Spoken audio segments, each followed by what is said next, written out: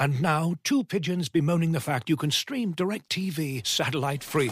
Hey, Frank, a little birdie told me you don't need a satellite dish to get DirecTV. Which little birdie? Was it Jimmy the Sparrow? It's a figure of speech. Point is, you can stream DirecTV over the internet now. Oh, sure. Next you're going to tell me those big birds are made of metal and filled with people, right?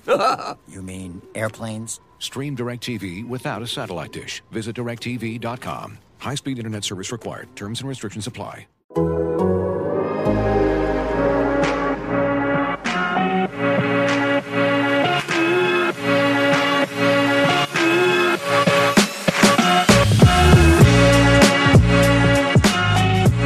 Welcome back to Spin Rate, the Athletics Toronto Blue Jays podcast. My name is Drew Fairservice, and we are here talking about your Toronto Blue Jays. A very exciting, somewhat at this stage, early stage, I should say, of the season, a somewhat puzzling bunch of ball players. It is too early, but it's never too early to worry. If I know anything about baseball fans, it is that it's never too early to worry. But no worries. We're back again, as we said. We're up to doing 2 episodes of Spin Rate per week. And the midweek version means I have as my co-host, former Blue Jays starter, all-star, Cy Young vote receiver, Ricky Romero. Ricky, thank you so much for joining me again here early in the morning for you, but we're ready to go.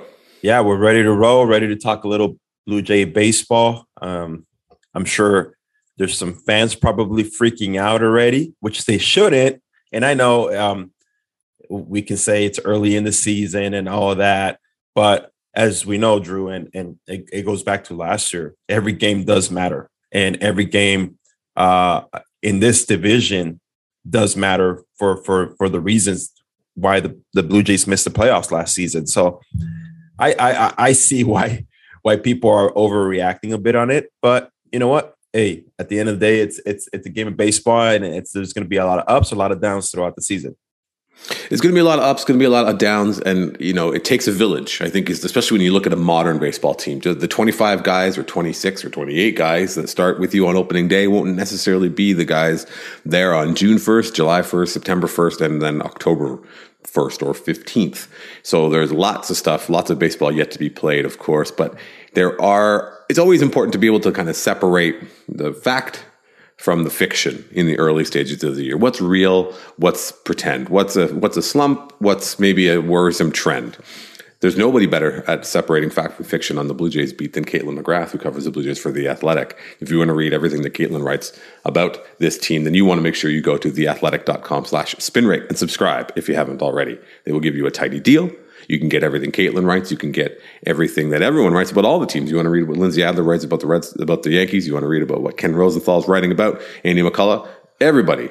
Keith Law, talking prospects, talking draft. If that's your bag, it's all there under one umbrella. So go let them know that we sent you. Get yourself a tidy discount and off you go. You want to get this show every week, twice a week when we record and upload. You want to make sure you go to wherever you get your podcasts and hit us with a like and a subscribe. If that's such a thing you can do on all those different places. Hit us with a review, but subscribe to the show so you get it as soon as it's ready, as soon as it's live and in the wild. So wherever Spotify, Apple Podcast, Overcast, all that stuff, go over there, subscribe to the show. If you subscribe to The Athletic, you can listen to us ad-free within the app itself. But if you are tried and true, wherever you get your podcast, go over there. Make sure you hook us up because we got, like I said, 2 episodes coming a week, one with me and Caitlin, one with me and Ricky, which is what we have here today. So there are lots of positives. Let's maybe start with the negatives. The positives of the Blue Jays are pretty clear. The pitching staff, the bullpen in particular, has been terrific, right? Even though the guy the last time you and I spoke, we were both kind of like, let's go, Julian Merriweather. We were kind of bigging him up. He's the guy maybe having a little bit of a tougher time.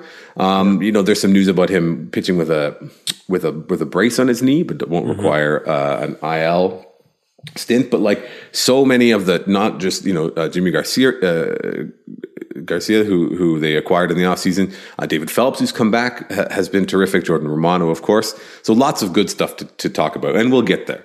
But first, let's talk a little bit about the struggles. And I don't think it's unfair to say the Blue Jays offense has struggled and sort of underperformed. Here we are 11 games into the season, but I think we expected a little bit more from the Blue Jays offense than what we've seen so far. Yeah, no, I definitely see that, and we saw a little bit of the frustrations last night. I got to watch a bit of the game. I actually got a chance to spend a night at the Ravine last night. Got to watch a little Dodger action at nighttime. No kids, so that was peaceful. But the first few innings that I watched about 6-7 innings of the game on my way to the stadium, and you can just sense the frustration. First and second, no outs. You got Raimel Tapia, a guy who comes from a National League team. You figured he's going to lay down a bunt, and then he strikes out. And you just kind of see the trickling effect, the snowball effect of, the guys trying to do a little bit too much and the frustration starting to kick in. And I'll tell you what, going to Fenway in April is no easy task. It's cold. And I get it. Both teams have to deal with it, but yeah, you start seeing a bit of the frustrations of it. And let's be honest, missing Teoscar Hernandez in that lineup hurts. It really does. He's a major part of that lineup. And we talked a bit about Jansen's hot start and how quick he went down, and just the difference that those two guys would make in the lineup it can be night and day. So, but again, I'm a guy that doesn't like making excuses. To me, it's the next guy up that has to get the job done. And the Blue Jays, that's what needs to happen. It's all right. We got to look at ourselves in the mirror and see what it is that we need to accomplish and do. Again, can't go out there and try and score 100 runs today and expect everything to be good. It's a process. Again, it's a long season, but the biggest thing right now with the shortened spring training, it's the adjustment that these guys have to make. And I'm confident that they will make those adjustments. And I think the Blue Jays aren't alone in that. I think, again, you were at Dodger Stadium last night. You watched the Dodgers lose to Atlanta. You look up and down the Dodgers lineup. So they've got a couple guys. Mookie Betts is off to a really slow start. Justin Turner's off to a slow start. Max Muncy's off to a slow start. They only had 2 hits last night. It's nice to see Cody Bellinger kind of getting closer to being back and being the guy who won the MVP a couple of years ago. But, the Dodgers and the Blue Jays, I think if you're a Blue Jays fan, you kind of want to be able to model yourself after the Dodgers. They do what you wish you could do, right? They have the depth. They bring these guys, just one, Will Smith, sort of, even Matt Beattie, who they of course moved on from, but like these guys just come out of the woodwork and they can all hit. They have all got like that Dodgers swing and but at the same time, there they are, kind of struggling to score runs against Atlanta. So you can't blame the weather here. No, that's true. You can't blame the weather. It was maybe a little bit rain. I don't know if it was last night, but that's like the 3 weeks that it rains in LA, everything, all bets are off, right? Nobody ever forgets how to drive, but I think the biggest thing with the Blue Jays is, and you kind of you nailed it when you talk about Raimel Tapia, which is I know I bought not say bought the line, but when you look at the trade on its face. You like that he can bring a different dimension to the club, right? You like that he has a different element to his game and isn't like a right-handed batter who has a bit of swing and miss, is really free swinging. He does something different. He puts the ball in play as well as anybody in the league. But then in a situation where that's the number one thing he's got to do, he can't do it. And it's especially frustrating when you're watching because he does show bunt. He is there ready to bunt, and then the pitcher can't throw a strike. And then for whatever reason, the bunt signal goes off. They take the bunt sign off. I don't know if that's, okay, well, here's a chance to drive in a run, but it's frustrating. I was pretty surprised too. 3-1, you take the bunt off, and again, you're not facing no slouch in Nathan Eovaldi. He's legit as they come. He's an ace for a reason, and he's gonna come right at you. I don't think he was gonna give it at any point in that at bat. And I found it a little strange that they took the bunt off on 3-1, and obviously 3-2, you just got to protect. Like you just got to protect. You have to. And I mean, I feel like when you're in division and you're playing those games, every single run, every little single play does matter, and you have to do whatever it takes to get those runners in. And I wish we would have seen the bunt sign down 3 when Tapia was 3-1. I mean, far be it from me to ever like say that anybody's easy to square up, but like Eovaldi's fastball, I've always known it to be straight, right? He's got a pretty straight fastball. He throws it hard. That was kind of, I think, maybe part of the knock on him in the early days of his career when he was sort of figuring out how to things work. So I'm like, well, if it's 3-1, you're in a fastball count, guy's not, maybe he's going to challenge, without giving in, but still challenge. And he did throw fastball 3-1 that got fouled off. So, get out there and bunt it. But I think that the issue is that you lose Teoscar Hernandez and you lose Danny Jansen. Okay, so you got next man up. We got depth. We got big league caliber players. If you're the Blue Jays, you've got Tapia, who is again not sort of the fifth outfielder guy who is floating around freely. You made a concerted effort to bring this guy in. We like what he can do. This is a good match for us, for our offense. Even Bradley Zimmer, right? Somebody you traded for, not someone who was sort of looking for a job this offseason. And our boy Zach Collins, baby, you got to give him some love. Oh my gosh, Zach Collins! Oh my, like just hitting everything. But I think that the challenge, like Zach Collins, is in some way saving the Blue Jays, because it really right is. Now when you look at if you got Tapia in the lineup, and then you've got Alejandro Kirk, man, gosh, God love Alejandro Kirk, but every day that he plays every day, it casts more doubt in his viability as a big league hitter, and it's not that it's too early. The things that he does well. He puts the ball in play. He knows the zone really well. But I'm really, really starting to worry about the power. Right? He doesn't seem like he has any power at this point. And God bless him, he legged out 2 infield singles last night, but like just not squaring the ball up. And he's not a good runner, as everybody knows. So everything is going to come off his bat. He's not going to run himself into some extra bases. So now you got Tapia, you got Kirk, you got a bit of a couple guys going through slumps in terms of Bo Bichette and whatever else. So now you got 2+ holes in the lineup that really make it hard to score runs when you're not hitting the ball over the fence like the Blue Jays. In some ways it seems like they are, but in other ways it seems like they aren't. Right? They definitely haven't come up with like the big home run when they needed. They scored a ton of runs against the Rangers, but it feels like they've sort of slowed down. And producer Cam put some stats about just how badly the Blue Jays have struggled on the road so far. But again, not very few, in a microscopic sample. But you're facing the Yankees, and now you're facing the Red Sox, teams that know what they're doing, and all of these little things get magnified, and having those guys, they're just those gaps in production in the lineup makes it really hard to score runs. Yeah, no, and it really does. The Yankees, we know what they bring to the table. The Red Sox, we know they're going to come at you too.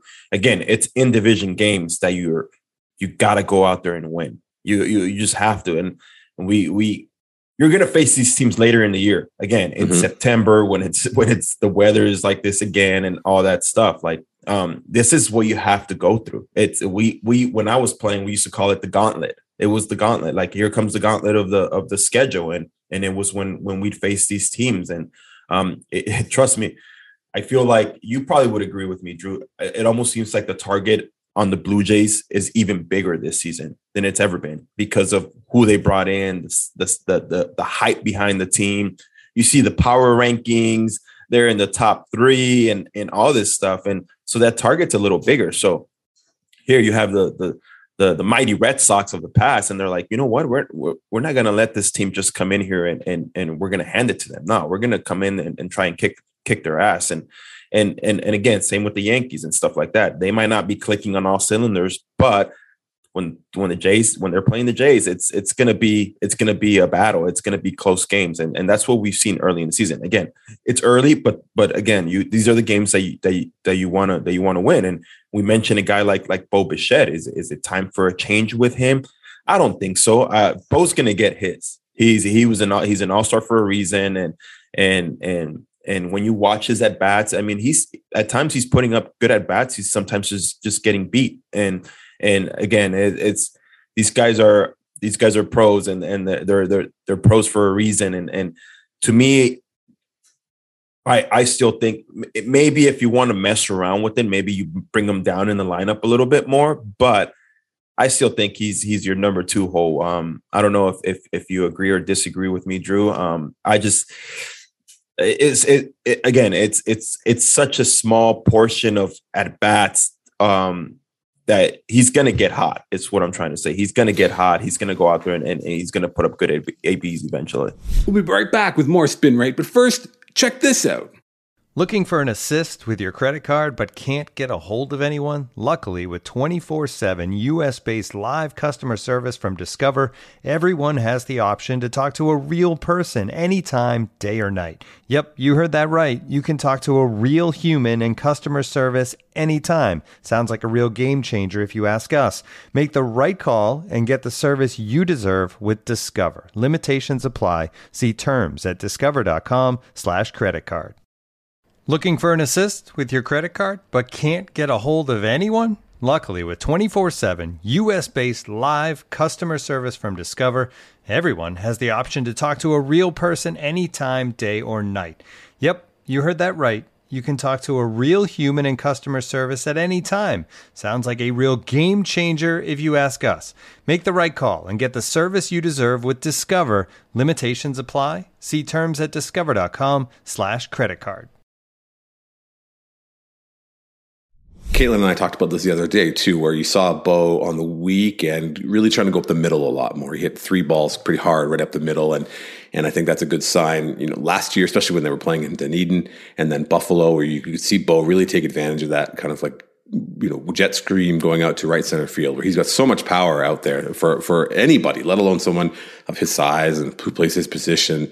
And I think that's when he can be at his best. And, you know, sometimes you'll see Bo Bichette go up there with a definite plan in mind. Like, I'm going to go the other way. They're going to try to throw,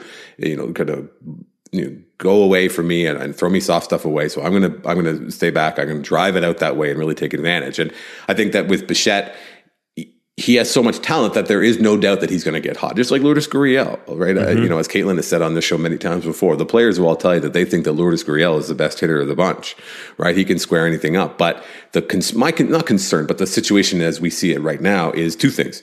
Number one, they're 2 very free swinging guys who, if their swings aren't kind of dialed in, if they're not seeing the ball as they do when they're hot, they are exploitable, I guess, as hitters. When they do have a bit of if their swing is getting a bit long, if their approach just isn't dialed in as it needs to be, those are guys are going to make a lot of outs. And Gurriel, has kind of done that in a way. He, again, not off to a great start. So you get that. You get, as you mentioned, the gauntlet, and you look at the Blue Jays schedule coming up. And you go, they're in it's Boston and then New York, and then Boston, then Houston, then New York, and then Houston, and then Boston, and then New York. Like an unbelievable stretch. Which again, good teams with good pitching staffs that are going to go out of their way to not only exploit the holes in good hitters like Bo Bichette and Lourdes Gurriel Jr., but they're going to go after the Santiago Espinals of the world. They're going to go after the Alejandro Kirks. They're going to be like, well, we know what we're going to, get from George Springer. We know when Teoscar's back. And then we see more and more people are being incredibly careful with Vlad Jr., who of course who is so good about not expanding his zone. He got a bit of a tough zone last night in terms of what was being called for strikes. Got a couple that he thought were off the plate, and kind of replay suggested that they were. So I think I heard Pat Tabler was talking about it on the broadcast the other night. Like Espinal is getting pitched a lot tougher, and the guy because that's your opportunity. If you're another good team who's trying to win games, who is game planning, you're like, well, we need to attack these few spots in the lineup, because if we don't, we're going to have guys on base when Springer and Vlad come up, and then we're in trouble. Yeah, and you brought up a good point about Pat saying that about Santiago Espinal, and as a former pitcher in the big leagues, you get your lineup card, you go over the scouting report, you know who the Vladdies are, you know who the Bows are, you know who the Gurriels are, but the guy that you look down and say, this guy is going to be hunting a fastball first pitch, so let's make sure we try and attack him differently. And you can see that they're starting to attack him differently. He's facing some tougher pitches, and that's what happens. And we said it earlier, and I think we said it on our first episode. We said the bottom of the lineup has to get on base for the top of the lineup. And I feel like when you take that away from the Blue Jays, that's where the struggles have come. Again, we've seen what George has done at the top of the lineup. He's been beyond unbelievable. And Bo has obviously struggled, and then you get Vladdy, who's on a tear.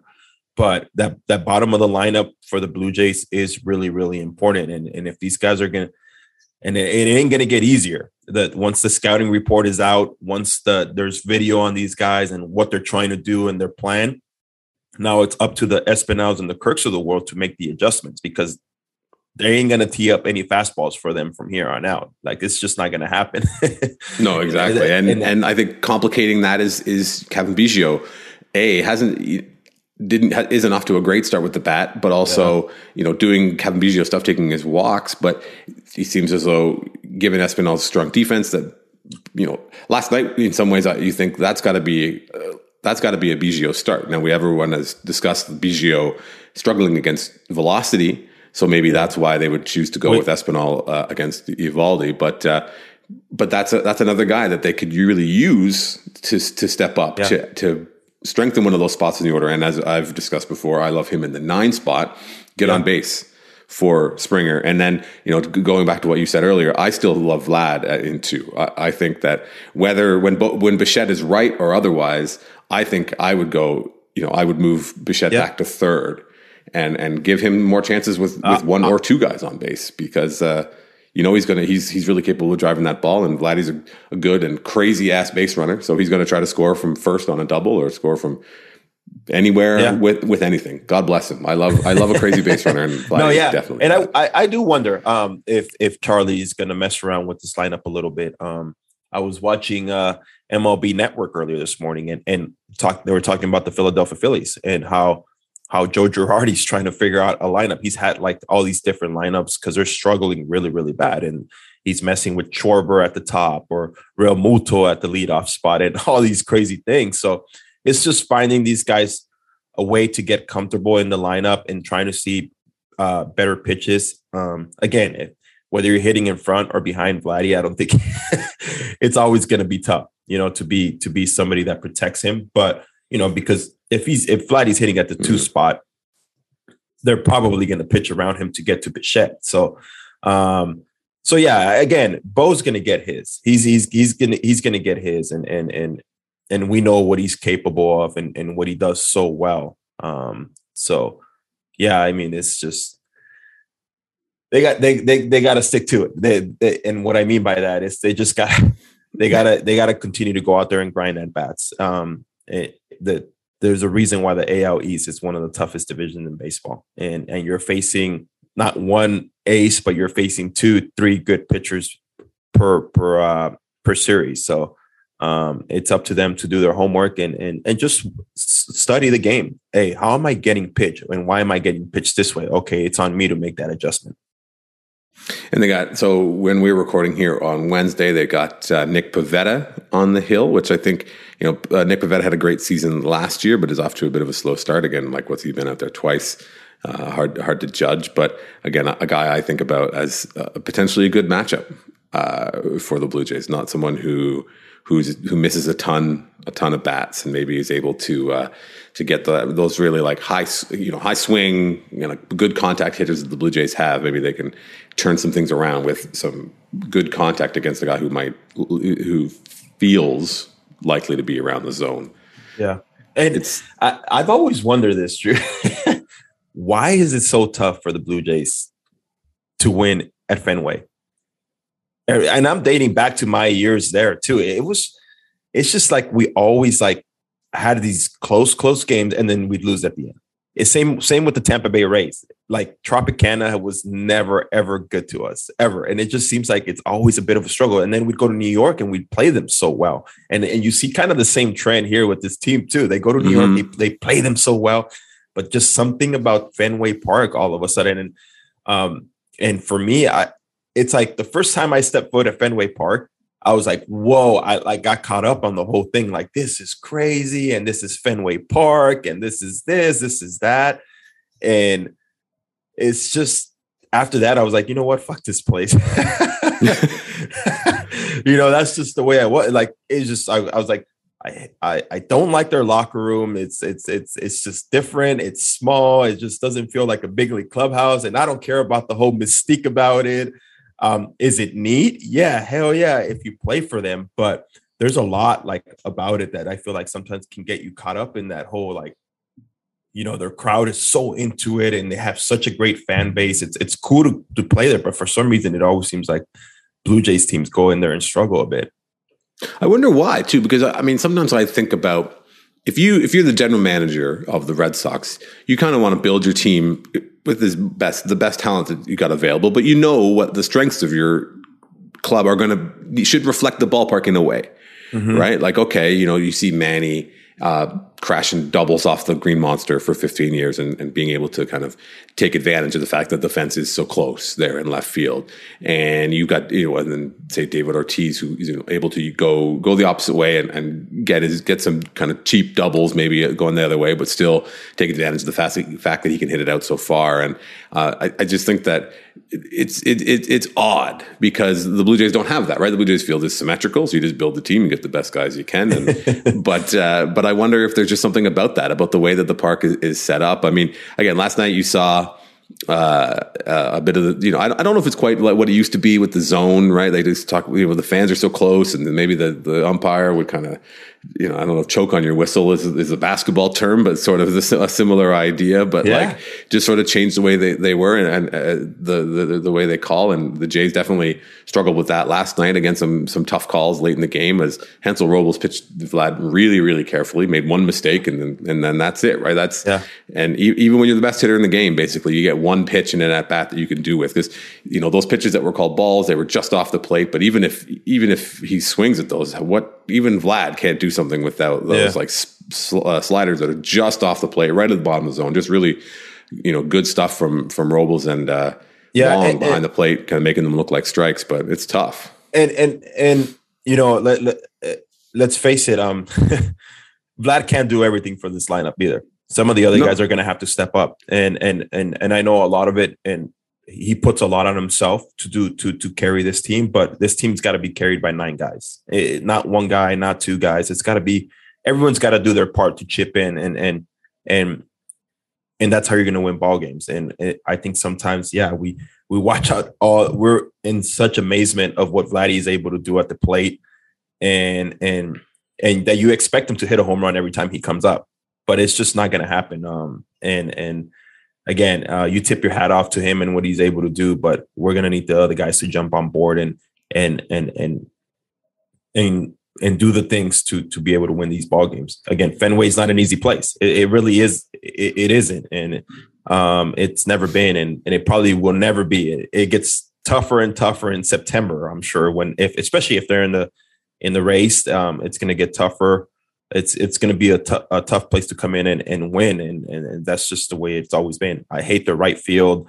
I hate their clubhouse. I just, that place always got the best of me for some reason. And they were running some deep lineups when I was coming up in the Pedroios, the Euclid, the Victor Martinez of the world. So they've just lately, I mean, dating back to when I was there, it's like they've always been solid top to bottom.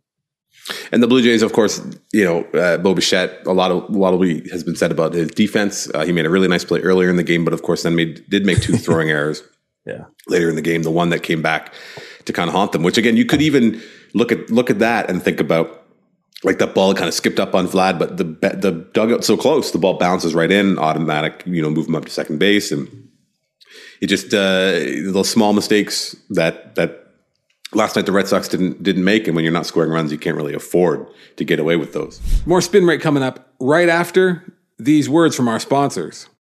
And now, 2 pigeons bemoaning the fact you can stream DirecTV satellite-free. You see this? A family watching baseball on DirecTV with no satellite dish in sight. Let's heckle them. You call that changing the channel? Choke up on the remote, buddy. I hope getting all these games on DirecTV makes up for your mother not pre-chewing your sunflower seeds. DirecTV has the most MLB games. Visit DirecTV.com. Claim based on total games offered on national and regional sports networks with choice package or higher. Availability of RSNs varies by zip code and package. High-speed internet service required. Terms and restrictions apply. And now, 2 pigeons bemoaning the fact you can stream DirecTV satellite-free. You see this? A family watching baseball on DirecTV with no satellite dish in sight. Let's heckle them. You call that changing the channel? Choke up on the remote, buddy. I hope getting all these games on DirecTV makes up for your mother not pre-chewing your sunflower seeds. DirecTV has the most MLB games. Visit DirecTV.com. Claim based on total games offered on national and regional sports networks with choice package or higher. Availability of RSNs varies by zip code and package. High-speed internet service required. Terms and restrictions apply.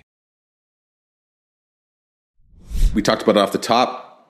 The bullpen really up to the task. It was great to see. Well, before we get to the bullpen, let's talk even about Yusei Kikuchi. Looking like the Blue Jays are sort of having their impact on the way that he approaches the game. There's a lot was talked about how many fastballs he was throwing, and went way more four seamers last night.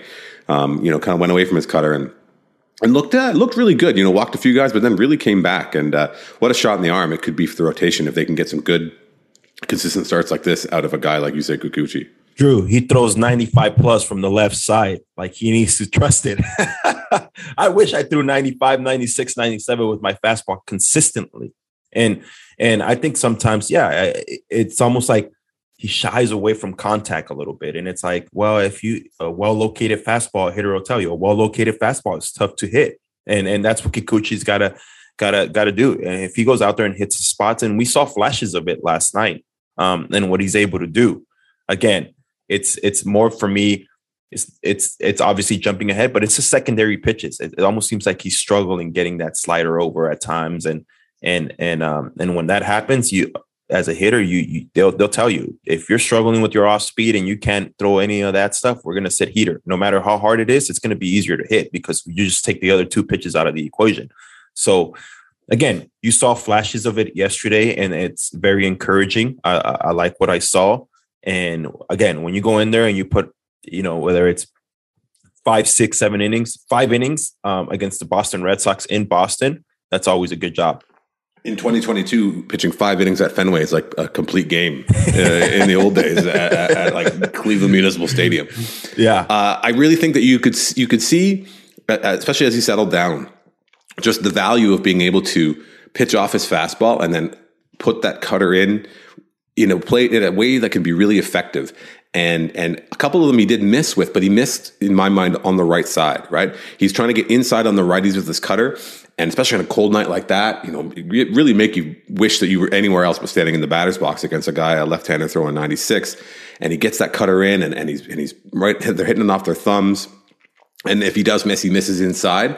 Such a better situation, obviously, than if he's trying to throw it inside, misses over the plate, or is trying to like sneak it in, that sort of back door away where there's just way more margin for error. But when he's throwing 96 and he's able to locate it to the outside, and then he can move that cutter inside, it makes him a really, really, really effective. It makes anyone a really effective pitcher. And it was really encouraging to see him be able to do that and kind of get in a good groove.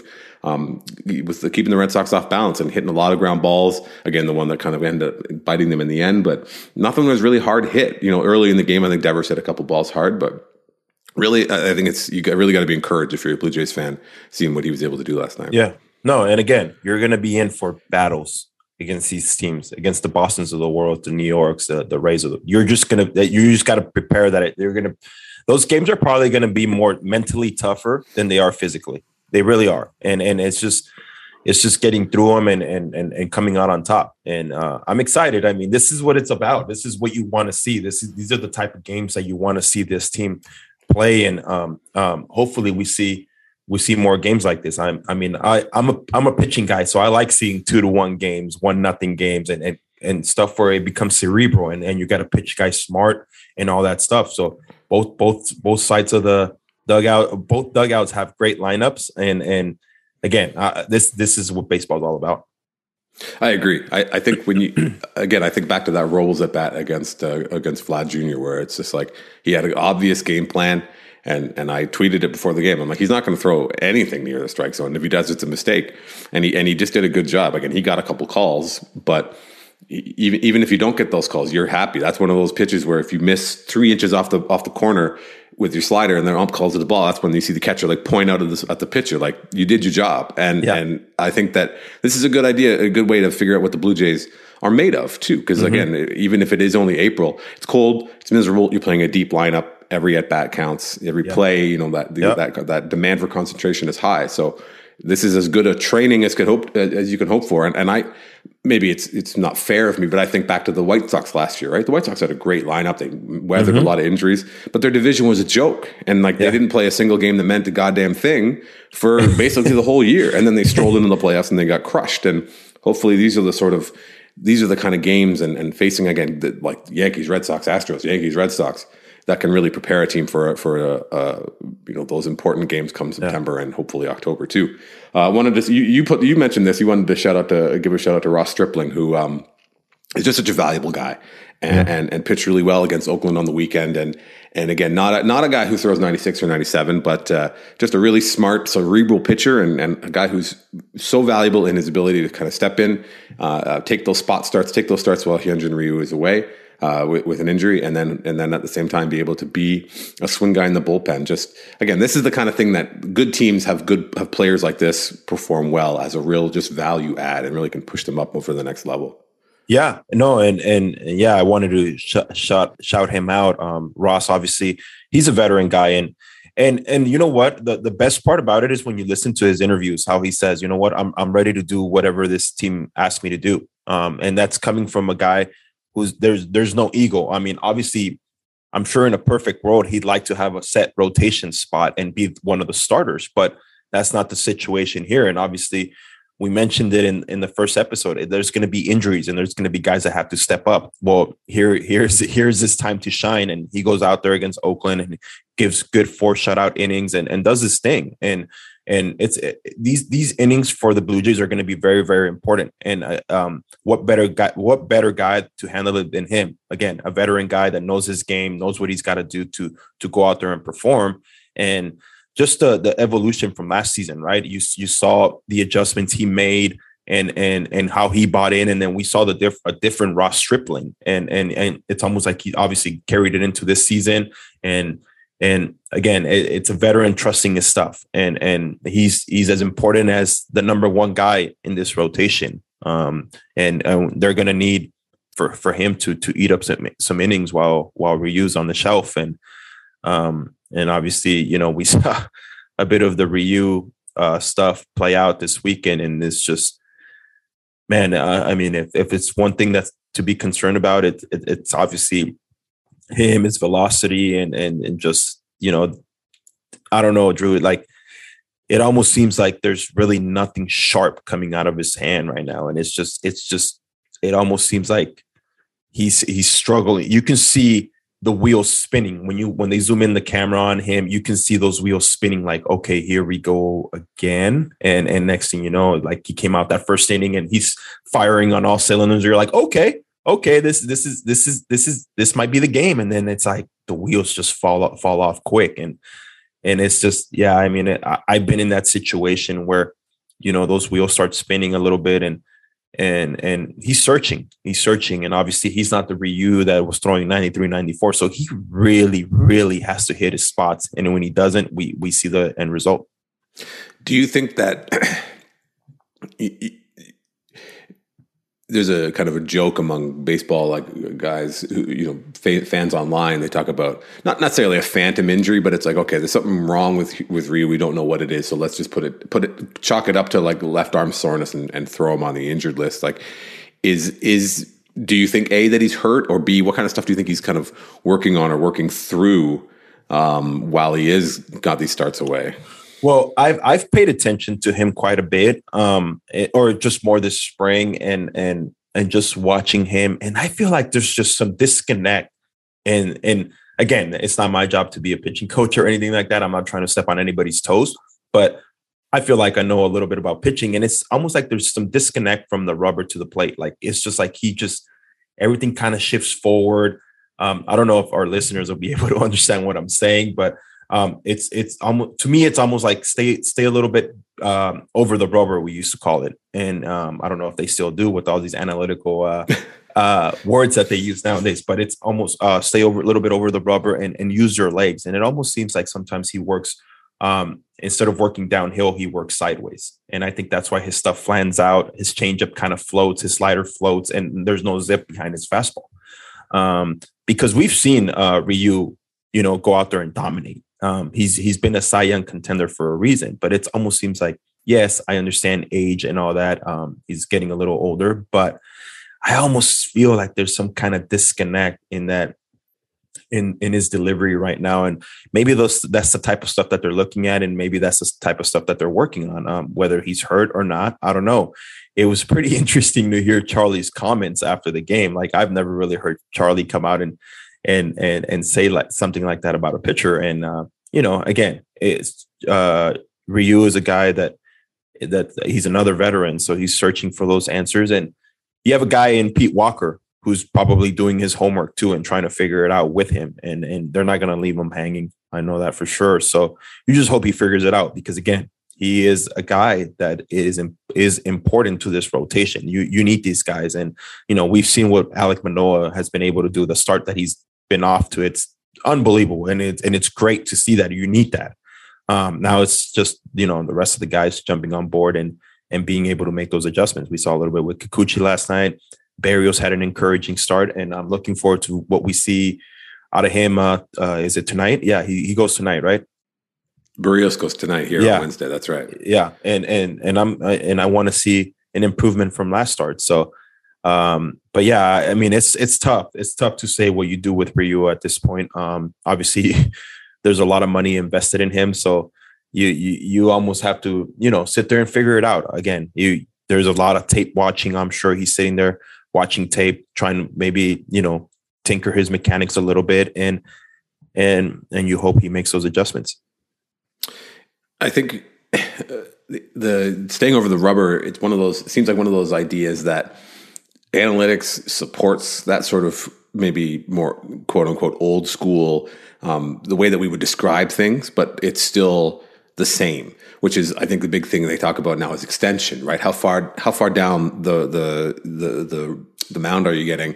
And then with that comes like, what's your perceived velocity, as well as, how efficient is, how much are your pitches spinning? And that's one of the things they see. You're like, oh, if somebody has a pitch with a really high spin rate, let's see if we can find a way to use that more. What's a way that we can help them to build on that, to enhance that pitch? And I think it's really interesting that for you to have observed that, because what you wonder, is he hurt? Is he not? Is he hurt in his lower body? And better than anybody how tough it can be when your lower body is not agreeing, and your lower body doesn't let you do the things that you need to do. And the other another example, like Roy Halladay, right, who when is at the end of his career, when his back and it was just gone, right? No zip. No, you can't get down the rubber and try as hard as you want. And again, you can speak to it better than anyone. Nobody worked harder than Roy, but when it was done, it was done. And there was just no way to be the guy that he needed to be, because if you're just winging it all arm, or you're not getting that kind of extension, you're not getting that really positive, that high spin rate, you're throwing cement mixers up there, and guys are just waiting for their chance to kill him. Yeah, and he's done Ryu, for example. You bring up Doc too, but they've done it. Or Ryu has done it for a long time his way, but at one point it's like, okay, maybe it's time to make the adjustment. We brought up Ross Stripling, a guy who's has pitched in the big leagues for a long time. And just last year, he figured something out and completely changed it. Well, sometimes you just have to do that as a ball player, and be like, all right, I'm going to put my ego aside. I've done it for this long. Now I got to maybe shift to something different. Again, he's not an overpowering guy. Ryu is not an overpowering guy. He's not a guy that's going to blow your tires away, but there's a way to create deception, and that's where he needs to figure out right now. Yeah, as much as him with anything, it's that command. If he doesn't have his command, which again, you talked about his changeup being flat, and then so often it seems like, again, pitches left over the middle of the plate, which I think is something that plagued Kikuchi, for example, in the second half last year, as well as sort of getting in his own head with his pitch mix. But it's really interesting to think about, that the idea of, are you going to kind of come in and be part of the group? And a guy like Ryu has had such success, but the Blue Jays with Matt Bushman and Pete Walker and all the analytics guys, they have a great track record of being able to get guys right. But one of the things, and I think we've talked about it, and Mark Shapiro and Ross Atkins have mentioned it, it's like you can see a guy and be like, he has got a really high spin curveball, but he doesn't throw it. Or I bet you if he moved on the rubber or did this, he would throw it way better. But to your point, they got to be willing to do it.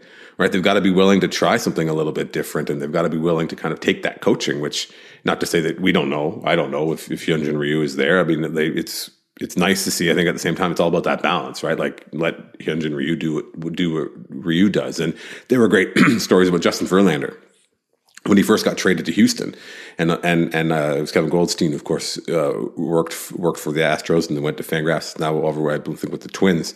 But he talked about, they were all like, well, it's Justin Verlander. What the fuck are we going to say to him? Right. And then he came in and was like, what do you got? And he was super open to it and was like, what have you got? What can you show me? And how can I be better? And they were like, and look at him. He's still, he looks like he did when he first broke into the league. No velocity loss. He's going out there and he's the same old Justin Verlander that we're used to seeing. And I like that you brought that up. Again, the older you get, it's almost like you have to create some more savviness. It's when you're 22, 23 years old, that ball's coming out of your hand and you're like, woo, I could do this for the next 10 years. And then you realize by the 10th year, you're like, man, my body's not moving the same. So what adjustments do I have to make? And, you tip your hat off to the Verlanders of the world, the Scherzers of the world, the guys that are able to do it every fifth day and do it at a consistent basis. I mean, it speaks volumes of how they prepare and how they go about their business.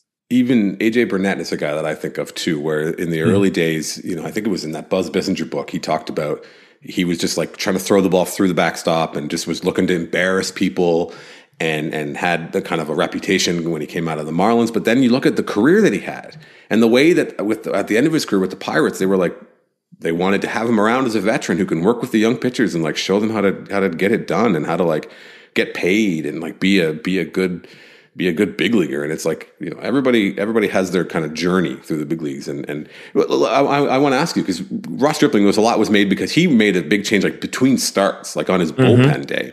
And is that something that you did? Did you mess around a lot on your bullpen days, or were you kind of like just focused on doing your work, or how much of a tinkerer were you when you were, in between starts and stuff? Well, let me tell you, in 2011, not very much tinkering, because it's just like, I felt sharp.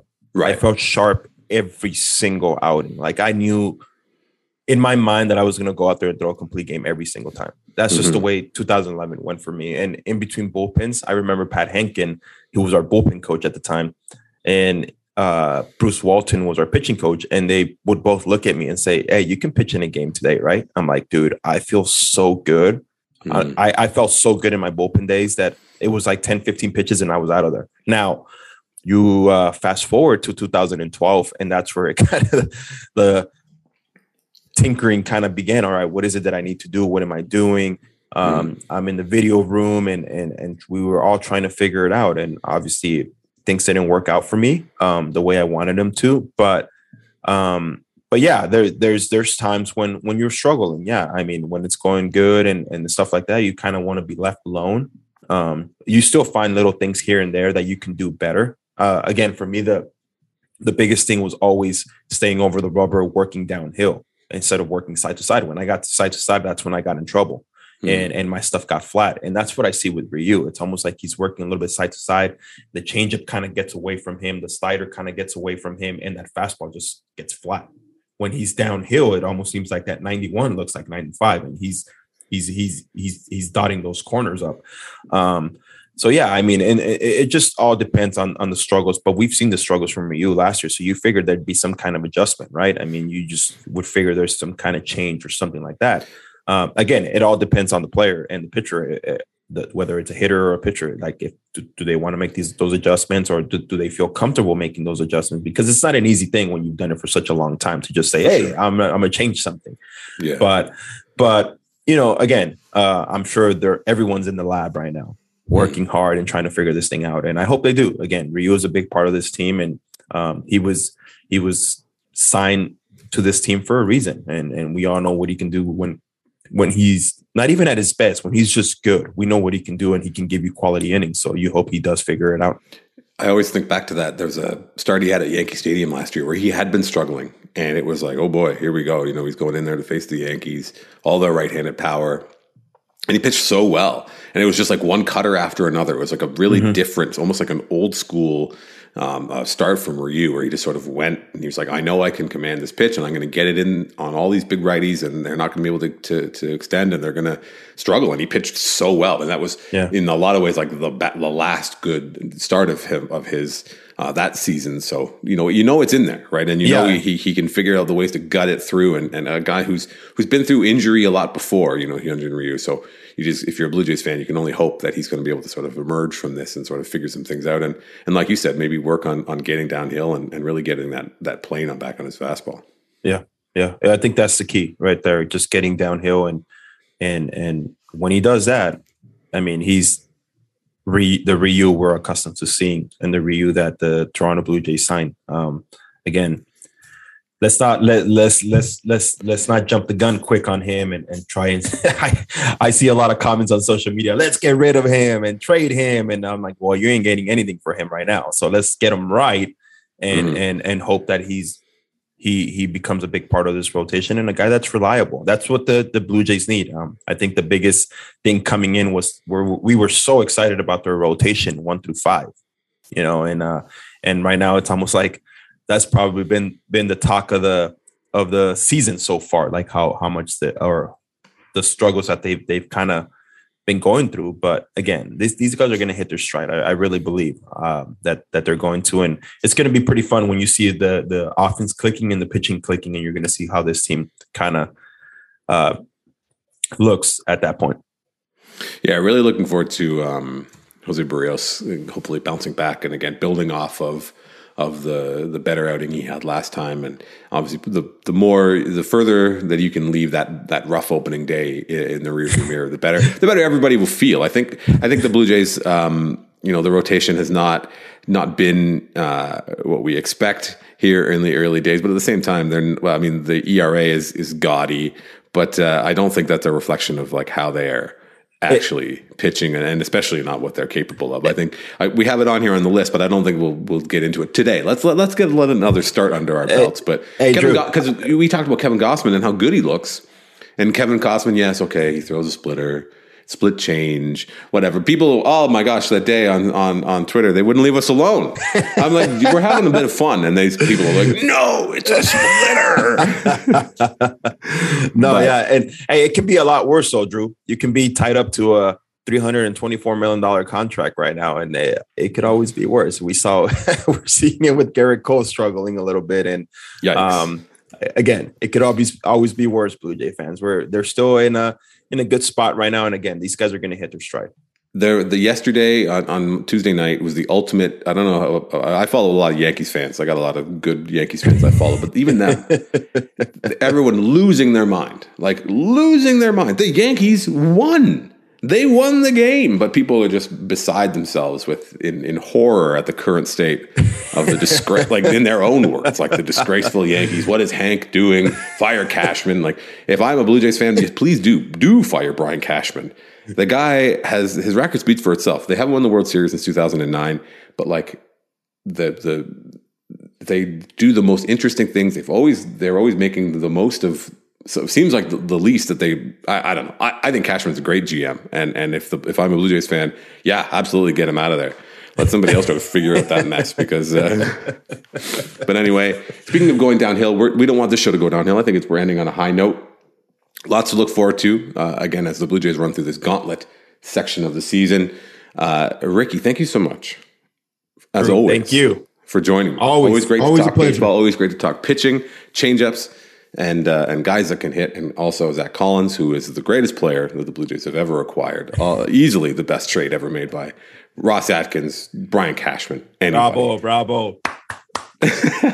Take a bow, Ross Atkins. Zach Collins is the truth. But that said, he's exactly the kind of hitter that they need, right? He stands out as just for the fact that he hits left-handed and hit ball over the fence. Hey, keep doing it. Keep doing it because it's big. It plays big in this lineup, and if he does that, hey, I'm sure he's going to be a guy that's pitched differently from here on out too, Drew. I mean, they're going to start looking at tape and be like, okay, we can't keep letting this guy. We can't keep just pitching to this guy and see what happens. No, it's going to come a point where the pitchers are going to make adjustments. Opposing teams are going to make adjustments, and I'm curious to see what kind of adjustments Zach Collins will make to those adjustments. Again, first round pick, not just some guy who's flashed out of the pan or come out of nowhere. So the pedigree is there, and if this is if just being in Toronto and having this opportunity to hit at the big league level is what he needed, Could be great. Again, it's only, I wouldn't say it's free money, but like just has the opportunity to be a real upgrade and a real bonus that the Blue Jays probably 100% counting on. 100%. Well, so as I said, thank you so much, Ricky. Thank you everyone for tuning in. Enjoy these very stressful and meaningful April baseball games because Teoscar Hernandez on the mend. Blue Jays are going to be fine. Nothing to worry about. Nothing to see here other than all the things that we've already talked about as things to be worried about. His name is Ricky. My name is Drew. We'll talk to you next time on Spin Red.